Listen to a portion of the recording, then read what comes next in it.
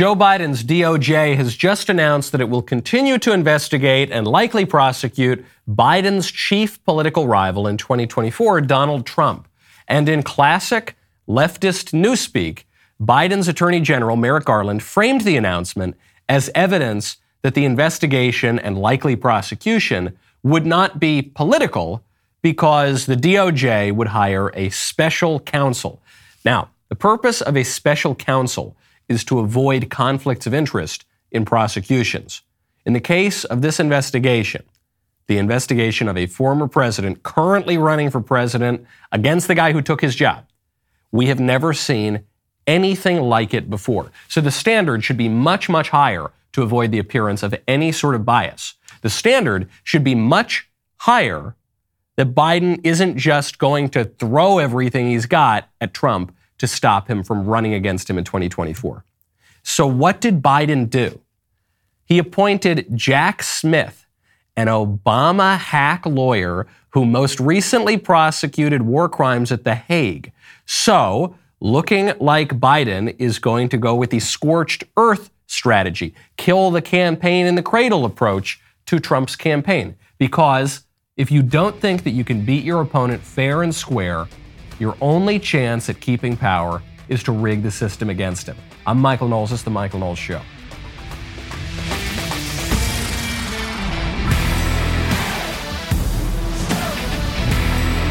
Welcome back to the show. My favorite comment Friday is from Mike Hoff, who says, Beto listening to Michael say there's no such thing as a lost cause. So you're saying there's a chance? Yeah, that is what Beto is saying right now. I assume he's going to be running for dog catcher in some poor locality sometime in 2024. And I hope that locality protects itself. I hope you protect yourself in your home. It's why you need Ring. With the holidays coming around the corner, many of us will be traveling to see our families and loved ones soon. You may find yourself away from home more often than not. That is why I have decided to team up with Ring. With Ring security products, you can rest easy knowing that your home and family are safe when you are not there. The Ring doorbell notifies you when guests or packages arrive. Ring's indoor cameras let you keep an eye on kids and pets while you're away. Ring Alarm will alert you of any motion detection while the house is empty. Plus, if you add smart lighting around your home, you can turn lights on or off while you're away. Ring's home security products don't just help keep your home and family safe. They make perfect gifts for everyone on your list. Head on over to ring.com/collections/offers to find out how you can live stress-free this season with a Ring product that is right for you. That is ring.com/collections/offers. Do it right now. Make sure that you protect your home when you're going to your relatives for Thanksgiving, when you're going to grandma's house for Christmas Eve. Head on over ring.com/collections/offers. If the Democrats truly believed that they could easily defeat Trump at the ballot box in 2024, they would not be investigating and very likely prosecuting him. That's the way it is. Notice you didn't really hear talk about an investigation and a prosecution from the DOJ of Donald Trump until it started to look more and more like Trump was going to run in 2024.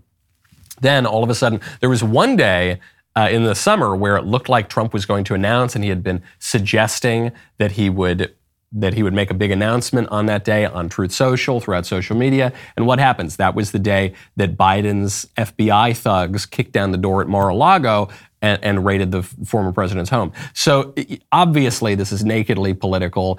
And then the Biden DOJ, to pretend that it's not political, what do? They appoint a war crimes prosecutor to go after Biden's chief rival. It's just so transparent.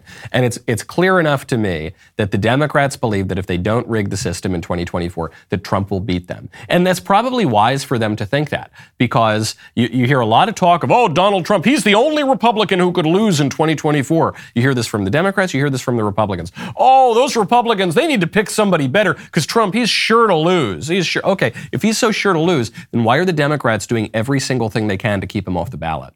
If he's so sure to lose, why do the Democrats keep testing out ways to argue that the 14th Amendment stops people who led an insurrection from getting on the ballot? They tried that against Marjorie Taylor Greene. They tried that against other members of Congress. It was obviously a test run to keep Trump off the ballot. You hear left-wing commentators on MSNBC and elsewhere say that, Donald Trump, he's ineligible to run for president. Okay, if you think he's going to be so easy to beat, then why are you trying to keep him off the ballot? Because you know that you all were wrong when you said that in 2016, and he beat you in 2016, and he's a hell of a lot stronger than everyone is pretending right now. And so you think that if you kill the campaign in the cradle, that's going to give you a much better shot. Then you'll go up against a more standard Republican, and the Democrats believe they can beat that Republican. Maybe not even because the Republican is weak, maybe just because they've already so thoroughly rigged the elections that it will be much easier. And when I say rigged the elections, what am I talking about? I'm talking about extend voter day to voter month. I'm talking about push widespread mail-in ballots, in some cases unconstitutionally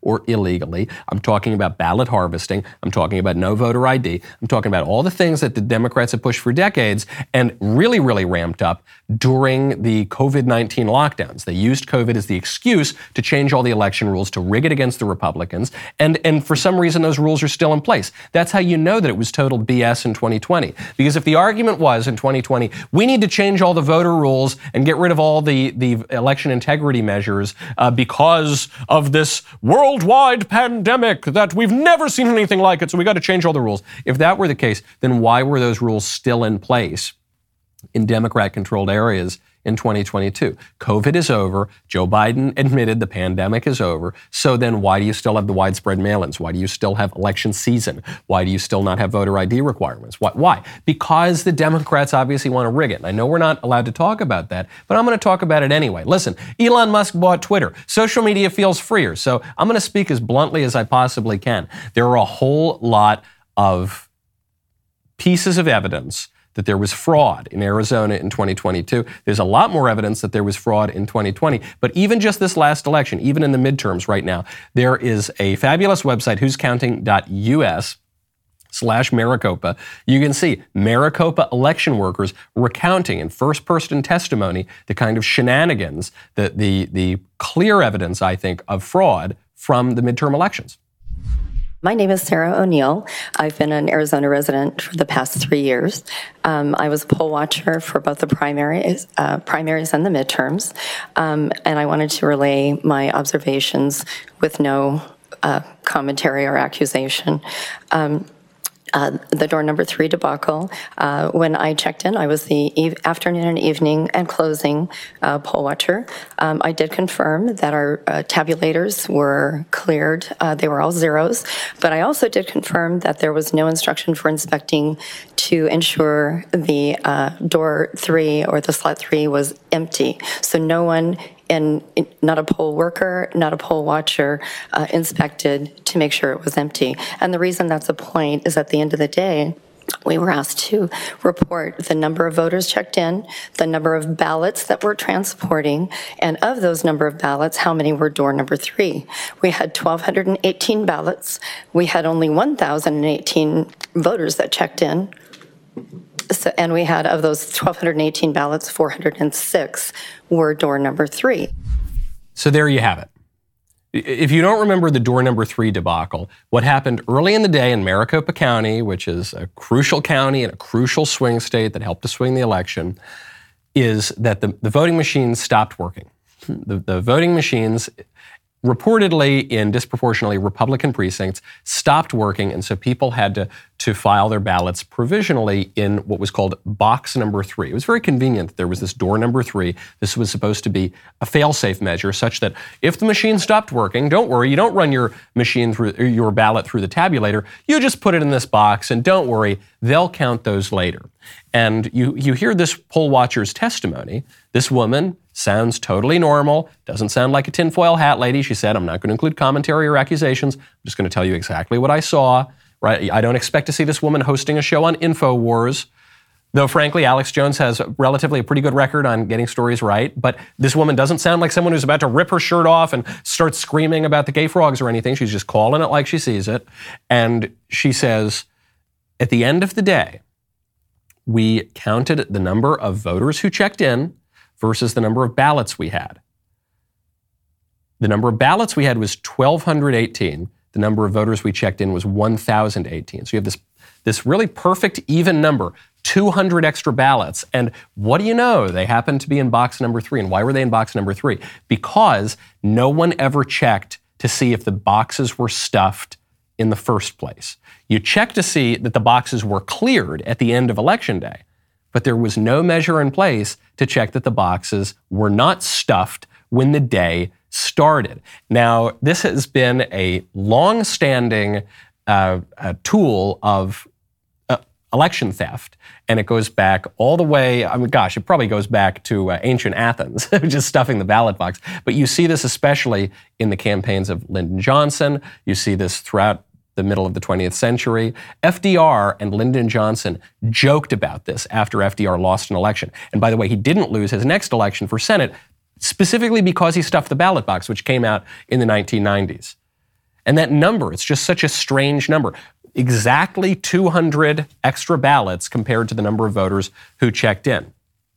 So what's that about? It wasn't only this woman who describes election irregularities, and the problem wasn't only with box number 3. There were other issues too. Our rejection rate, which I confirmed with my Democrat poll watcher counterpart, I thought it was maybe 75% at least. He said, oh no, it's at least 90% rejection rate. The 17,000 number that has been publicized as door number 3 ballots is far understated. We were there. The discrepancy in the number of physical ballots that I had, they came from somewhere. We had physically had them. They were not voters that walked in and checked in. We had 200 more ballots than voters that checked in. And I just want that to be on the record. So she just wants this on the record. She says, look, the numbers just don't add up here, okay? You don't need to be a math whiz to know those numbers just don't add up. Now, who was running the elections in Arizona? It was the Secretary of State, Katie Hobbs, who coincidentally was running for governor that year. But one of the rebuttals to this observation is, well, yeah, sure, Katie Hobbs was technically in charge of the elections, but it was really the county level people who were running it. And by the way, in Maricopa County, most of the board members who were running the elections, most of them were Republicans. So your argument, you crazy tinfoil hat MAGA people, your argument is ridiculous. And that would be a strong argument that there wasn't an anti-Republican bias, if not for this one inconvenient fact about the Republicans, quote unquote, who were running the elections, which we'll get to in one second. But first, we want to protect your elections, you want to protect yourself, you need Epic Will.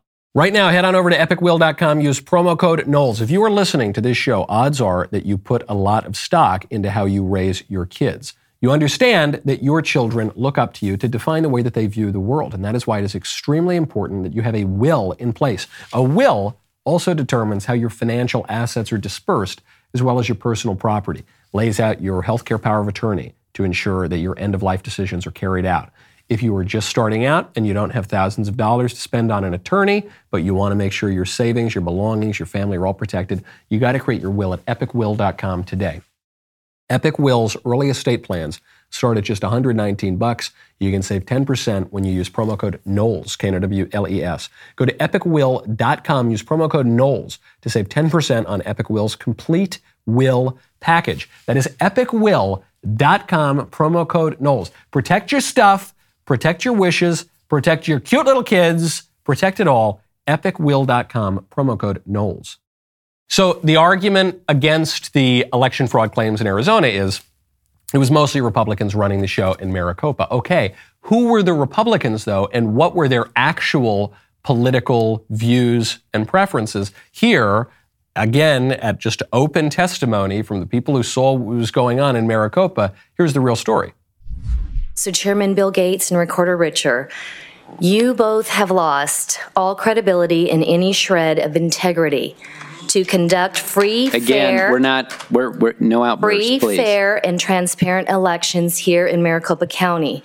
When you both opened in 2021 a political action committee to specifically defeat MAGA candidates. That actually was almost our whole ballot for this primary from the Republican Party. So if you think that the public should believe the false narrative of well-run, fair, transparent elections and outcomes, you're sorely mistaken. That's not just a conflict of interest. It's a specific agenda and a pre-bias going into it. So you, at the very least, should have recused yourself from any part of this election, having opened that in 2021. So these guys who are running the show in Maricopa, nominally they're Republicans, but they hate all the Republican candidates. It's like saying that Bill Kristol and David French are Republicans. They're not really Republicans. If ever they were Republicans, they certainly are no longer. They spend all of their time attacking Republicans and shilling for Democrats. It's like calling Liz Cheney a Republican. Yeah, she still sort of keeps an R by her name, even though she was booted out of her state's Republican Party by vote. But she effectively, all she ever does is help the Democrats. And what this woman's pointing out here is she's saying, look, it's not even just that you guys have your preferences. It's not even just that you registered a certain way. You have been actively campaigning within the last year to raise money for and help defeat all the sort of Republican candidates that were on this ballot. You've taken extraordinary political measures to do that. So at the very least, you guys should have backed away from running this election, especially an election that from the get-go had so many convenient and coincidental errors and holdups and snags and snafus, and that took days and days and days to tabulate the results. It's just BS, okay? And I think this is one of the ways that you can sniff out the difference between the real right-wingers and the court jester conservatives. You know, the real people who want to advocate for a conservative society, and the people who basically just exist to legitimize the dominant liberal culture, okay, who exist to do a little soft shoe and a little dance routine to pretend like there's opposition in our politics when in fact there is not. All they really do is help to preserve the legitimacy of the liberal order. And one of the ways that you can distinguish between these two groups is who is calling out the system. It's not just enough to attack those socialist Democrats. Those socialist Democrats want to raise your taxes. Can you believe that crazy AOC? Oh, goodness, that crazy, look what she said now. Look, she's a crazy leftist. Donate to the Republican Party because she is a crazy, yeah, AOC is a problem. Yeah, the socialists are a problem. What about the system? What about the system? As far as I'm concerned, in a post-2020 world, after the Democrats changed all the election rules to give them an unfair advantage, after we saw a large portion of the Republican Party outed as nothing more than wolves in sheep's clothing and doing the bidding of the Democrats, if you are not talking about election integrity and trying to fix that problem, then I think you're a fraud. I think you're a fraud conservative who doesn't want to actually fix something. If all you are doing in politics is trying to cut taxes, and look, I love tax cuts, all right? I'm not knocking tax cuts. I love it. I don't want to pay any more in taxes. I want to pay much less. But if that's all you're talking about, and then if the effect of the rest of your political views is to enshrine in power the liberal order, then I think you're a fraud. I'll give you an example of this. If you're one of these Republicans who says, well, listen, I don't like this big tech censorship, but it's a private company. Google's a private company. Actually, it's not. Actually, it was developed with direct funding from the government. But and actually, they have more power than pretty much any nation in the history of the world, and they control our political order and our speech regime. But anyway, yeah, sure, they're a private company, and so therefore, just build your own Google. If you're saying that, you are wittingly or unwittingly a shill for the liberal order. Either way, you're not a real conservative, as far as I'm concerned. If you're the sort of conservative who says, well, yeah, it's probably not good that we're flooding the country with 1 million foreign nationals legally every year and 2 million foreign nationals illegally, but you know, that's freedom. You know what the Statue of Liberty is alleged to say. You know, give us your poor, huddled, drug-dealing Mexican cartels and we'll give you freedom or something. That's just America. You know, if the effect of your political views, your allegedly conservative political views, is to just do everything the liberals want, censor conservative speech, flood the country with illegal aliens, outsource jobs, give more medical power to a bunch of weirdo bureaucrats like Dr. Fauci. If that's the effect of your views, then you're just a fraud, okay? You're not calling out the system at all. You are a pawn in the system.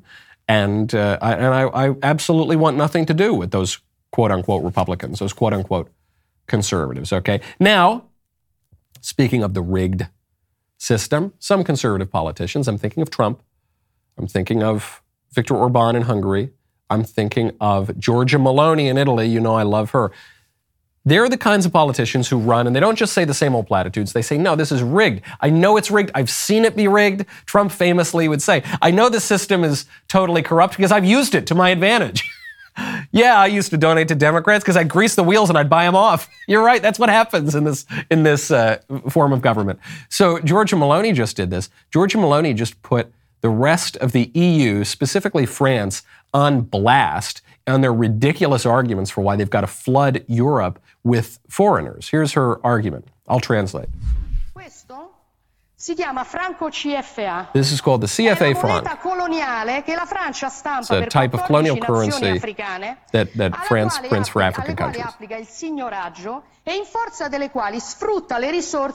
it applies seigniorage to these countries, and it allows them to take the exports of the countries. This is a child. She's holding up a picture. This is a child who works in a gold mine in Burkina Faso. It's one of the poorest countries in the world. France prints colonial money for Burkina Faso. In return, they demand 50% of everything that Burkina Faso exports. The gold that this child goes down to pull up mostly ends up in the French state. So the solution here is not to take Africans and bring them to Europe. The solution is to liberate Africa from the Europeans who are exploiting it and allow these people to keep what they have and live on what they have. Beautiful, beautiful stuff. You can see here not only a good political end in sight, which is to stop the mass migration to Europe, which the European people rightly don't like because it's lawless and it's unsustainable and it will deprive them of their own culture. If you just flood a country with new people and you don't assimilate those people in any way, which is not even possible in the amount of time that these people are coming in, then you destroy your own culture. And so the way she's doing it, though, is she's making an argument that will be appealing to a broad array of people. She's not saying those awful Africans, we hate those Africans, don't let those Africans come in. She's saying the arguments that France is making are preposterous. France is making the argument that we need to take in all these Africans. And by the way, the Africans are mostly going to places like Italy. They're going to these first ports at Lampedusa and these kind of places where they first come to. And she says, but you're making the argument that we need to take these people in because their countries are so poor. But you, France, you're looting those countries. You're exploiting those people. And you are profiting yourself. And then you want other people to pick up the tab. And that's so often what happens. That's what happens here with our woke corporations. Our woke corporations will flood the country with illegal aliens. They will encourage, it's not just the Democrats encouraging illegal immigration. It's these corporations. It's the Chamber of Commerce too, because they know that it will give them cheap labor. And it will reduce the costs of labor. And then all the externalities, all of the costs that go along, cultural, political, financial costs that go along with illegal immigration, crime, these companies say, okay, everyone else has to deal with it. It is just, it really ends up being pretty simple.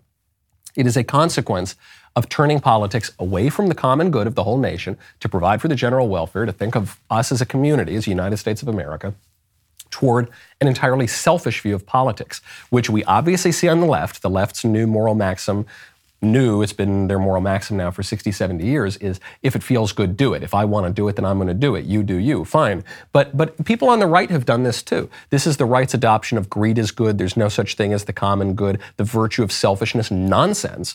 It's the left and the right both doing that. And what's the effect of it? To rob the country of any sense of the common good, of any sense of commonality, of any sense that we're a country at all, okay? But I am still an American. I'm a red-blooded American, okay? And my blood is redder and more rich in iron because I eat Good Ranchers. Right now, head on over to goodranchers.com, use promo code Knowles. Due to a shrinking herd, beef prices are expected to rise another 15% in 2023. Prices are going to seem cheap in just a few months. Supply is going to continue to become more and more scarce. That's why I love my Good Ranchers. You know what I had for lunch the other day? Oh, I was so excited. I came in, I'm sitting down, there was kind of a stir fry and then some delicious steak on top. I tried the steak. I said, wow, that is some superb steak, sweet little Elisa. Where'd you get it? And she said, Mike, that is, of course, the Good Ranchers steak. And it was so good. I think it was the ribeye. I forget. But their quality is just through the roof, okay? It's just amazing. And what Good Ranchers does is they inflation-proof your grocery bill by locking in your price for the life of your subscription, which is just completely insane. You can choose a price for meat right now, and you're just going to have it for your whole subscription. Right now, they've, on top of that, have a great Black Friday offer. Get 2 12-ounce Black Angus New York strip steaks and 2 pasture-raised chicken breasts for free with any order when you use code Knowles. Head on over right now, goodranchers.com. Use code Knowles at checkout for this special offer. That's goodranchers.com, code Knowles for 2 Black Angus New York strip steaks and pasture-raised chicken breasts for free with your order. Good Ranchers, American meat delivered. Now, you talk about a rigged system. Over the past 2 years at least, though it's really been building for a longer time, the social media giants have clamped down on conservative speech. It hasn't been an even clamping down on speech. It's been almost entirely focused on the right. Now, what does that mean? In a country that's supposedly a self-government, where the way that we pass laws and govern ourselves is by persuading one another of arguments, if you control speech, you control the whole culture. This is the point of my book, Speechless, Controlling Words, Controlling Minds, a #1 national bestseller, and makes a great Christmas present. Just pointing that out before Black Friday. So that has been the situation on the ground. And then in walks Elon Musk. And Elon Musk comes in and he buys Twitter. And at first it seems like a joke and a meme, and for a while it looked like he didn't want to buy Twitter, but then a judge sort of forced him to buy Twitter. And so anyway, he spends $44 billion, and he is having a whole lot of fun. And there have been all of these debates over, do you let people on? Do you not let people on? Do you have free speech? Do you not have free speech? I got into a little spat with Sam Harris. You know, Sam Harris made a splash as one of these atheists 15 years ago. He was one of the 4 new atheists, which was much more a publishing trend than an intellectual movement. But anyway, that's where he became somewhat famous. And he said, it's really dangerous. You can't have people like Donald Trump or whoever on Twitter. It's really dangerous for these people to spread misinformation. Can you imagine how dangerous it is? And I responded to him and I said, Sam, you know, you're right. Elon should not tolerate the New York Times or the Washington Post remaining on this platform. I mean, when I think of the dangerous lies that they spread, those guys need to be axed immediately. And Sam responded with some sort of glib, you know, oh yeah, you've really thought about this, haven't you, Michael? Which, by the way, I have. And then I referenced my #1 national best-selling book, Speechless, which I recommend you get for Black Friday. So the point here, I think, though, is that the New York Times and the Washington Post are responsible for a great deal more evil because of their dishonest journalism than Donald Trump is. What do they accuse Donald Trump of doing? Donald Trump led an insurrection. He didn't really do that. Well, he led those people to go to the Capitol. Well, he sort of, a little bit he did that, though he said to be peaceful. And people died. Yeah, the only person who died in the political violence of that day was a Trump supporter named Ashley Babbitt, who was murdered by a trigger-happy cop. That's it. And then I think if you really want to add to the numbers, I think a couple of people died of natural causes that day. There were a lot of people there, and people had heart attacks and stuff like that. But no one died. No cops were murdered. None of that. That was all completely made up, okay? Furthermore, when you look at the New York Times' advocacy of certain wars, you know, you can look at the New York Times spreading propaganda and nonsense to justify some of our recent wars. Think about the people who died as a result of that. You think about the nonsense spread by the Washington Post and the New York Times with regard to the Russia hoax, which allowed or gave cover to the government to spy on a rival presidential campaign and then undermined a duly elected president. Goodness sakes, that's a big problem. I mean, I was joking a little bit with Sam Harris, but I'm pretty serious. There's a strong argument to be made that the New York Times and the Washington Post should not be permitted on Twitter because their dishonesty has led to really awful outcomes. It's led to death in some cases, okay? And so Elon Musk is taking a middle ground here. He is not a free speech absolutist, and he's getting a lot of flack from the right about this. But I don't think he should. I think this is actually extremely based. I know this puts me on the outs with some of the right wing, though I think actually the conservatives are coming much more over to my point of view here. But there's nothing conservative about free speech absolutism.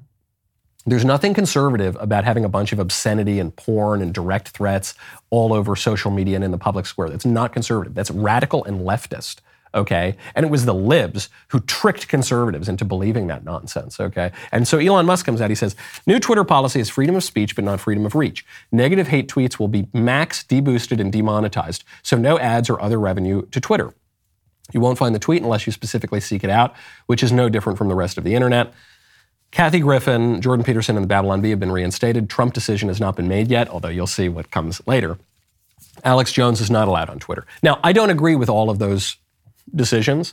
I think Alex Jones should be on Twitter. Kathy Griffin, I don't mind if she's not on Twitter. I'm glad that eventually Trump did come back on, spoiler alert. But the principle that Elon is describing here is totally right, okay? And you're hearing the right say, well, new boss, same as the old boss. This is no different from what the left is doing. It is different. It is different.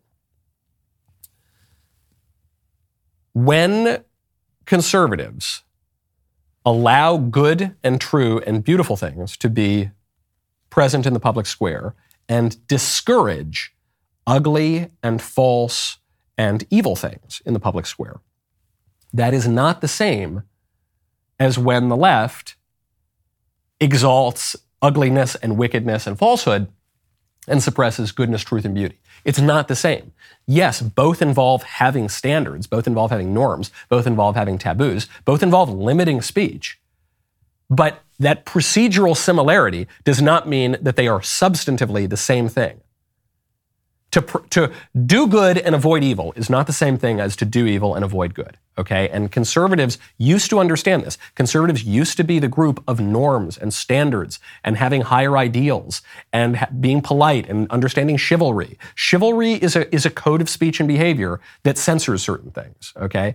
Being a gentleman involves censoring certain things and limiting what can be said and done and promoting other things that are said and done, okay? But that's all regimes, okay? That's all states. That's all forms of speech. There are always limits. And so I don't think we should knock Elon for having standards and norms. I think that we should help to tweak his standards and norms, but his standards and norms are a hell of a lot better than Vijaya Gadde, was that her name? The Twitter apparatchik who banned Trump the first time, and Elon's are a hell of a lot better than Jack Dorsey's, and I think he should be encouraged in that. The libs are freaking out. CBS News said they were going to stop tweeting out of an abundance of caution. Caution about what? Well, with the changing standards at Twitter, we're going to stop tweeting out of an abundance of caution. What do you think is going to happen? And then, by the way, this is the best part. 48 hours later, CBS starts tweeting again. Okay, but we're monitoring the situation, they said. But we're going to be back on Twitter. Okay, that's great. They're freaking out, all right? Trump is back. This, and the way Elon did it was brilliant. He threw up a poll. He said, should Trump go back on? Most people said yes. Then all of a sudden, it started to turn. There were tens of millions of votes in this poll. You could tell there were maybe some political forces here that were trying to keep Trump off of Twitter. But Elon said, Vox Populi, Vox Dei. The voice of the people is the voice of God, which is a principle I don't exactly agree with, but nevertheless, it gave him a way of bringing Trump back to Twitter without taking all of the responsibility for it. It's really important for the political order.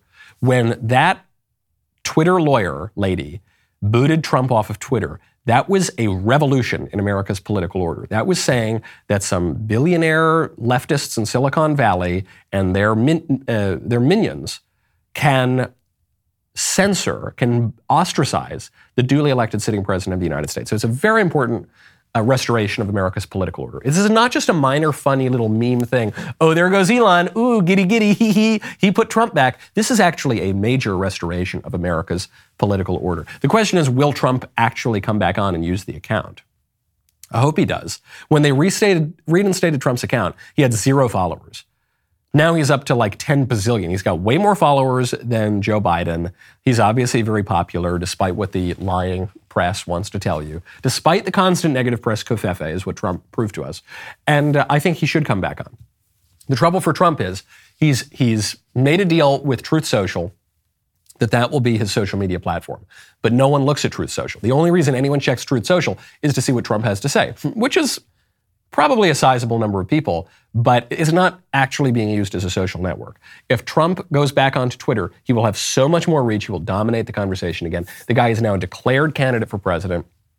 So I hope he figures out some way to thread the needle. But I want Trump back on Twitter. Good on Elon for doing it. Good on Elon for having standards too. The guy is doing almost everything right. And the libs are so freaking out. I don't know about you. I feel like I am living in 2015 again. I am having deja vu all over again. For some of our younger listeners, they might not even remember 2015 all that well. I mean, it's amazing to think right now. That's 7 years ago now. It's within a month and a half, it's going to be 8 years ago.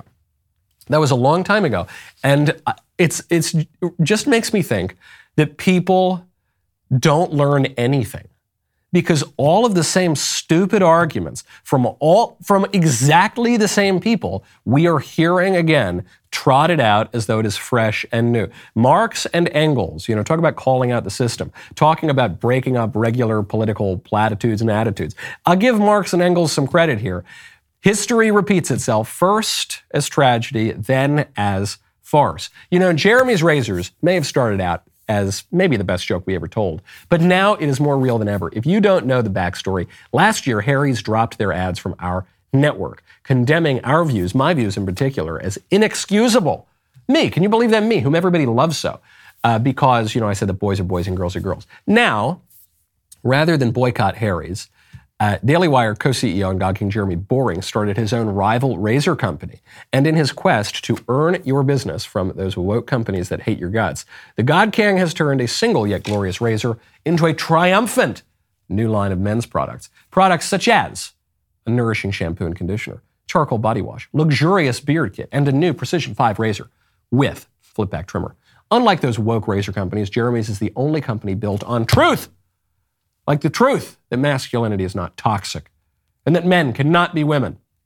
So if you're ready to get a great shave or exfoliating wash from a company that refuses to play pretend or bow down to the woke mob, go to jeremysrazors.com today. And remember, stop giving your money to woke corporations that hate you. Give it to Jeremy instead. Really tough news for Trump out of the Huffington Post. It's from the Huffington Post, quoting key evangelical figures. There's the headline here. Key evangelical figures turn on Trump. He used us, Huffington Post says. One of these people ripped the ex-president for acting like a little elementary school child. Another warned that if the GOP turns to him in 2024, we will get destroyed. Donald Trump can't save America, said one of these guys to the Washington Post. He can't even save himself. People are done with Trump. The walls are closing in. They've got him now. Do these people ever learn anything? No, they don't. They don't. The reason that some people are surprised by this is because they have very short memories. They have short memory. And so this is all being reported as, wow, the Republican Party, which was totally unified behind Trump, now some of them are turning on him. Trump might not have that same lock on the GOP that he previously had. Wow, certain evangelical leaders are turning on him, allegedly. Wow, certain institutional establishment conservatives are turning on him. Wow, oh gosh. We've never seen this before. This was exactly what happened when he ran. This is the whole story of Trump. He runs in 2015.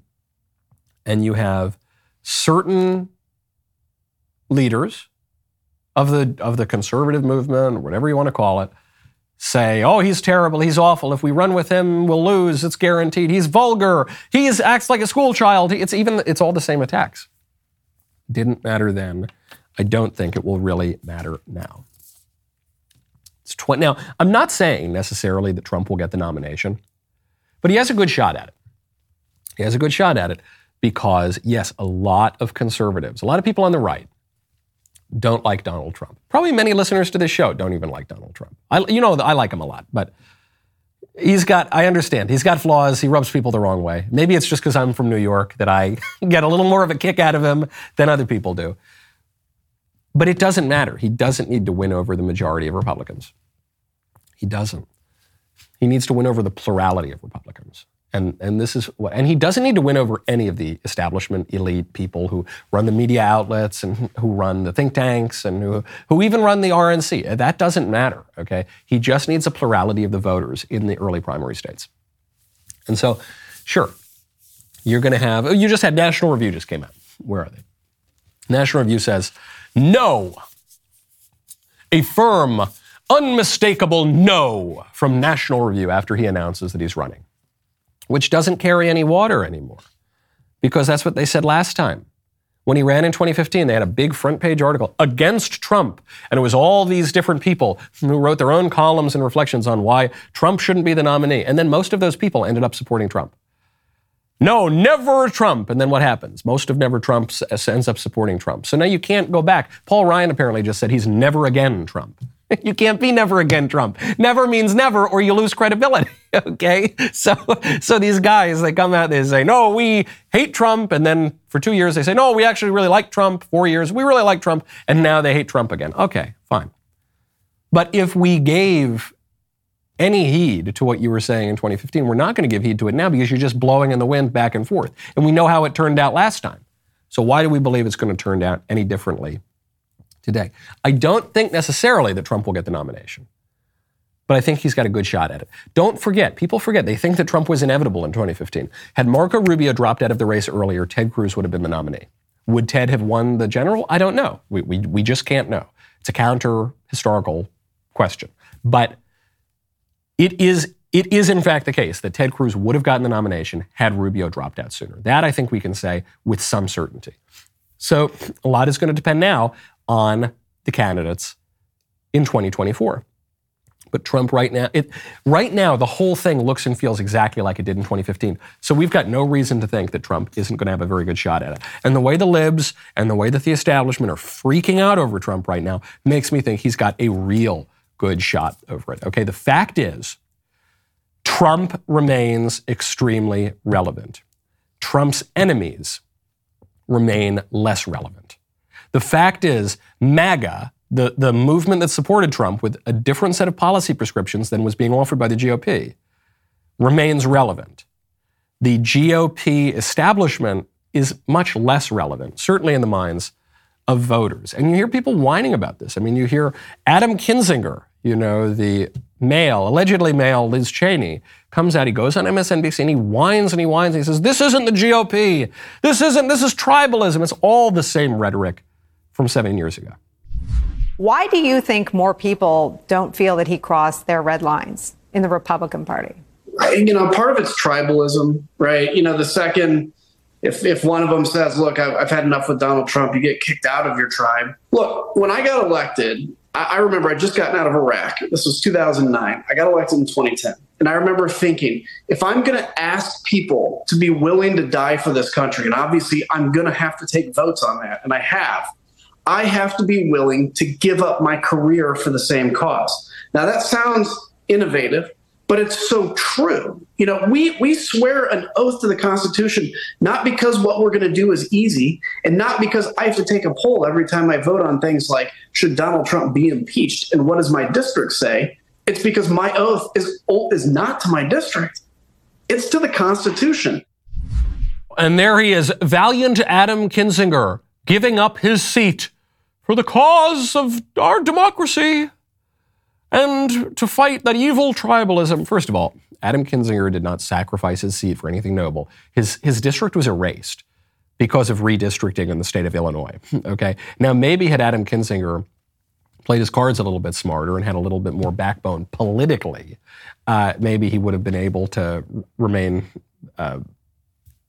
viable in politics. But he didn't, and his district was erased, and now he's pretending to be a martyr when in fact he's not. But it's that first part that really gets me. Is there any stupider word in our current political discourse than tribalism? Yes, there is. The one stupider word is authoritarianism, because it doesn't mean anything. Because both sides accuse one another of being authoritarian, and by that they mean seeking to impose any vision on politics, which is just what politics is. That's just what self-government is. It doesn't mean anything. You think we should live according to the laws that you and your community believe in? How authoritarian? No, that's just called politics, man. That's just called self-government. So that might be the one word that's slightly dumber. But the second dumbest word is tribalism. It's all this tribalism. What do you think politics is? Do you think politics? This actually is probably why these people have a very skewed political view. Politics is a team sport. in order to do anything in politics, you have to have allies, and you have to have shared goals, and you have to have a division of labor, and you have to have a strategy, and you go and you work together and you get something done. That's politics. Politics means public. It doesn't mean personal. It doesn't mean you just do whatever you want individually all the time. It is tribal. And why are there political tribes? Well, largely because people have a shared view of the world. And if you believe that human life has value, then you're going to oppose abortion, and you're also going to oppose transing the kids. They don't seem like they're totally related, but they share basic premises about what human life is, who we are, where we come from. There are many more examples of that. Very often the political tribes that we are so quick to decry these days are very coherent tribes. It makes sense. It makes sense that the Democrats, who have no respect for our traditions, are happy to outsource our jobs, destroy our communities, obliterate the family, open up our borders, throw away our sovereignty, give it to international institutions. It makes sense. Frankly, we need more tribalism. We need clearer tribalism, at least on the right, because you've got good tribalism on the left. You've got effective tribalism on the left. That's why the left is much more effective at wielding political power. The right needs to do that a little bit better. We're not going to do it with these, parading drama queens like Adam Kinzinger, who do nothing but adore themselves on MSNBC all the time. Before we go, there was a clip from an actress that I had never heard of, Tia Mowry. And Tia Mowry just went on some show. I guess it's Hoda and Jenna. It's one of the NBC shows. And she described this self-adoring, individual, atomized view of society. She exalted divorce as a kind of a self-love. At the end of the day, it's about self-love. And when you start to really work on yourself, love yourself, know your value, know your worth, and then all of a sudden there's this awakening. Wow. And it's not easy. It's a hard journey. But at the end of the day, I feel like it is so, so worth it. My marriage was a success. Yeah. I look at it as like a curriculum when you're in college or high school, right? You're learning, you're growing, you're evolving, you're creating. And I was able to create with Corey some beautiful, amazing children. Mm-hmm. Yeah. And at the end of that curriculum, and at the end, there's a graduation, there's a celebration. Mm-hmm. And I feel like people when they look at marriage, that success equals longevity. But no, at the end of the day, it's, are they happy? Are they thriving? Are they growing? And I feel like that is what is most important. It's not about staying in something because however long you are in that situation, that equals success. It's about really, again, are you happy? Because life is really short. All of that is wrong. Everything she just said is not true. The measure of marriage is, in fact, longevity. How do you have a good marriage? You don't get divorced. That's the basic element. There's more to it than that, but that's the basic element. And what liberal modernity does, one of the most pernicious aspects of liberal modernity, is it robs us of an awareness of the significance of time. What Christian civilization does is it reminds us of the significance of time, because Christ is incarnate in a time and a place, and you can see salvation take place, reading the journalistic accounts, seeing it happen in real time. Life is a process of sanctification. There are actual sacraments that we have in space and time, and then sanctification takes place over space and time, and we're just keenly aware of that. We measure our time according to the birth of our Savior, right? Anno Domini is the year of our Lord, and BC is before Christ. And now the secularists want to rewrite that, and they say it's the common era and before the common era. What's the common era, guys? And we're talking about Christ, right? So we're measuring that time. And what liberal modernity does and says, no, time doesn't matter. You never need to grow up. You never need to do anything. You never really need to grow. You never, even when you engage in what are supposed to be lifelong commitments, you just graduate and you start from square one again. And we never go anywhere, and we never learn anything, and we don't move on, and we don't grow up. So we're living in Never Never Land, and it's awful. And when you hear this woman say things like, I'm a huge fan of therapy. I love, it's just self-love. It's just, look, we're just, man, it's just kind of about self, adulation and me and me and me and me and me. And she's using all this language of the sort of hippy-dippy modern liberal people, and it's really, really sad. That is not happiness. She says at the end, she goes, life is short. Seize the day. And it reminds me of a quote from G.K. Chesterton. He says, carpe diem, this idea to seize the day. The people who support the carpe diem religion are not the happy people. Carpe diem is the religion of very, very unhappy people because they're desperate. They're grasping at anything because they think that the story is going to have a sad ending. But if you really understand that life is a marathon, not just a sprint, it's not just about individual moments of pleasure, then you will be much, much happier in the end, because then YOLO has a real meaning. It's not just you only live once, so just have some fun and turn to worm food. It's you only live once, you've got to make it count. You've got to build, you've got to grow. There is an end in sight, and you could go to the good place, you could go to the bad place, okay? So don't go to the bad place. Let's keep up the fight and let's keep the faith. Now, today is Music Monday, and I am told by my producers that we're listening to rap music today. Great. The rest of the show continues now. You do not want to miss it if you're not a member. Click the link in the description and join us.